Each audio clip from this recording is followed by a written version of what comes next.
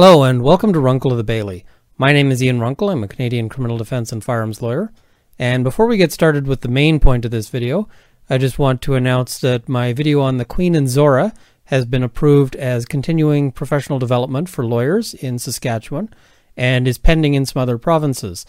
So I've added a new Patreon tier for lawyers who want to use this as part of their legal education.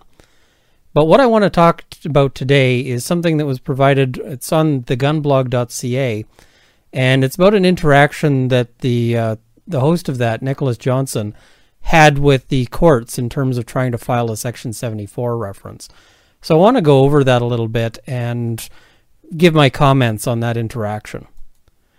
So here we have the start of it, and this is just right off thegunblog.ca. So what he's asking for here, he says, I'd like to please ask for your help finding a form to submit to the court, and it's with regards to applying to a provincial court judge for a reference hearing under the Firearms Act, Section 74, on the revocation of a registration certificate. He's just asking for the form and how to file it. So fairly simple.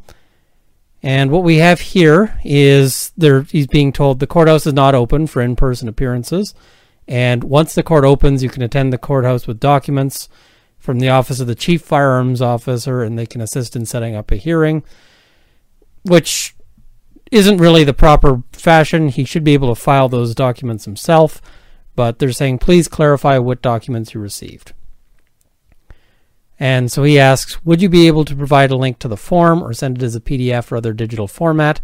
Or could I pick one up in person on paper if there is no digital form? And he's even got the name of the form.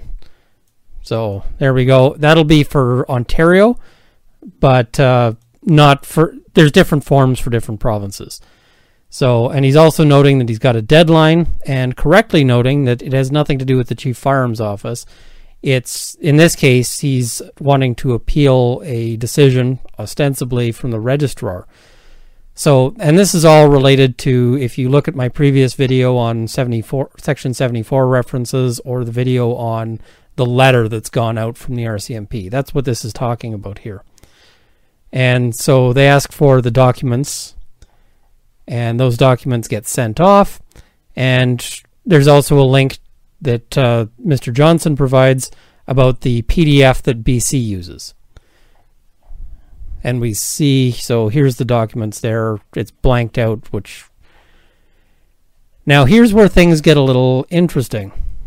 So the response is, there is no remedy for you at the provincial court level. This is not a revocation of license, but the government has now classified the weapon and prohibited and nullified your registration certificate. The provincial court has not, and I assume they mean no, authority to make these orders. Your options are listed on the letter supplied.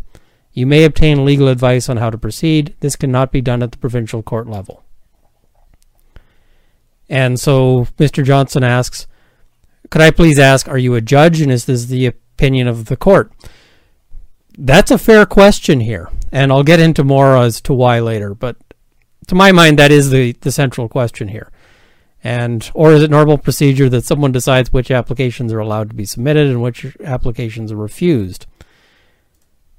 So we hear here, I am not a judge, and no legal opinions or advice offered, but we are limited to the legislation that we cover.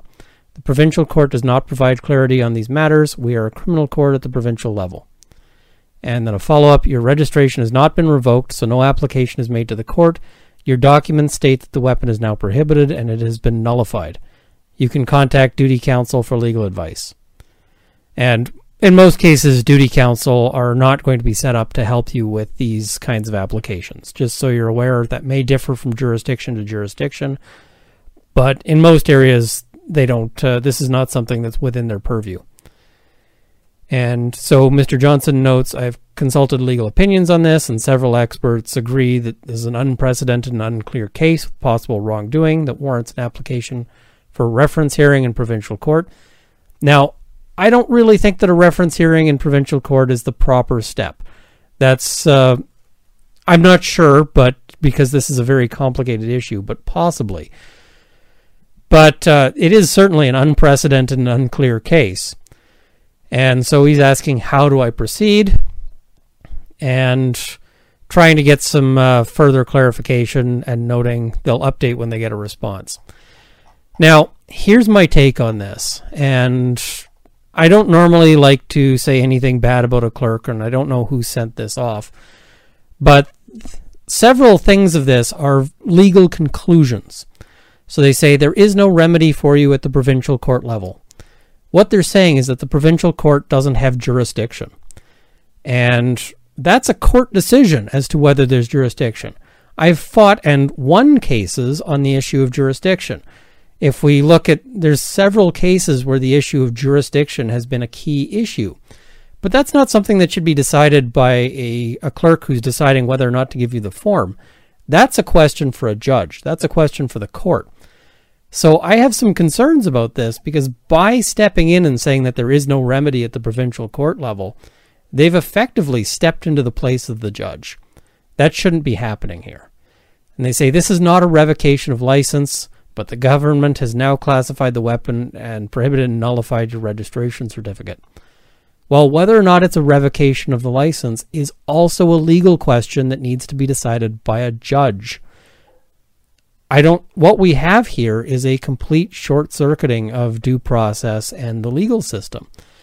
And they've said they've nullified the registration certificate. Whether or not that's a thing is going to have to be decided by a judge.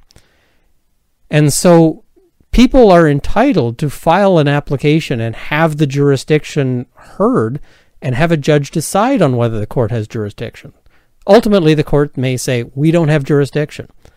But you should be able to ask the court and to bring that application and see if there's jurisdiction.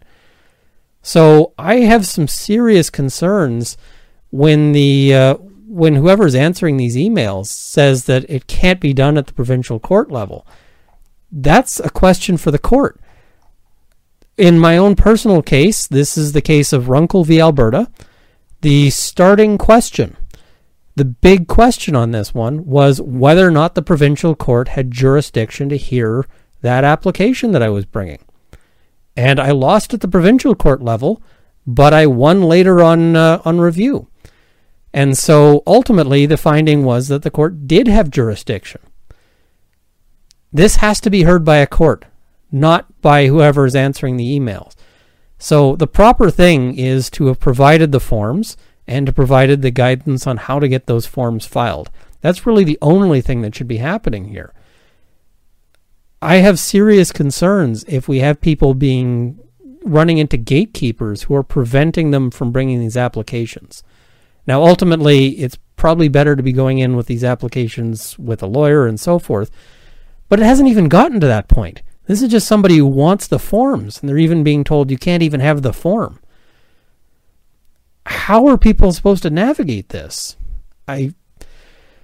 So, seeing this, I was kind of shaking my head, and it occurred to me that I really did need to make a video and talk about this in some further detail, because I don't see how this is doable.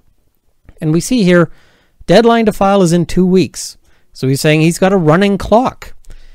And would that automatically extend the filing deadline? Well, ultimately, the filing deadline, if you're past the deadline, and whether or not the court will allow it to be heard even past the deadline, is, again, a question for a judge. So people need to be able to file things. I've never really heard of somebody running into a situation where they were just unwilling to even let them start the process. So this is concerning to me. It should be concerning to you whether or not you own guns. And that's pretty much all I have to say on that one. Thank you for watching. If this has been enlightening or eye-opening, please like, share, and subscribe. If this has happened to you, please let me know in the comments or by email at ian@ianrunkle.com, because I'm wondering if this is a one-off or if this is something that's more prevalent. So I'd love to hear from you if this is something that you've encountered as well. I also want to give a thank you to my buddy Keith, who is a Patreon supporter. And just so you know what that goes to, I've already acquired transcripts from the Supreme Court on the case of the Queen and Falauka, which is a key storage and carrying concealed firearms charge case. It's really important, and I'd love to talk about that with you. So that support has made that possible. Thank you.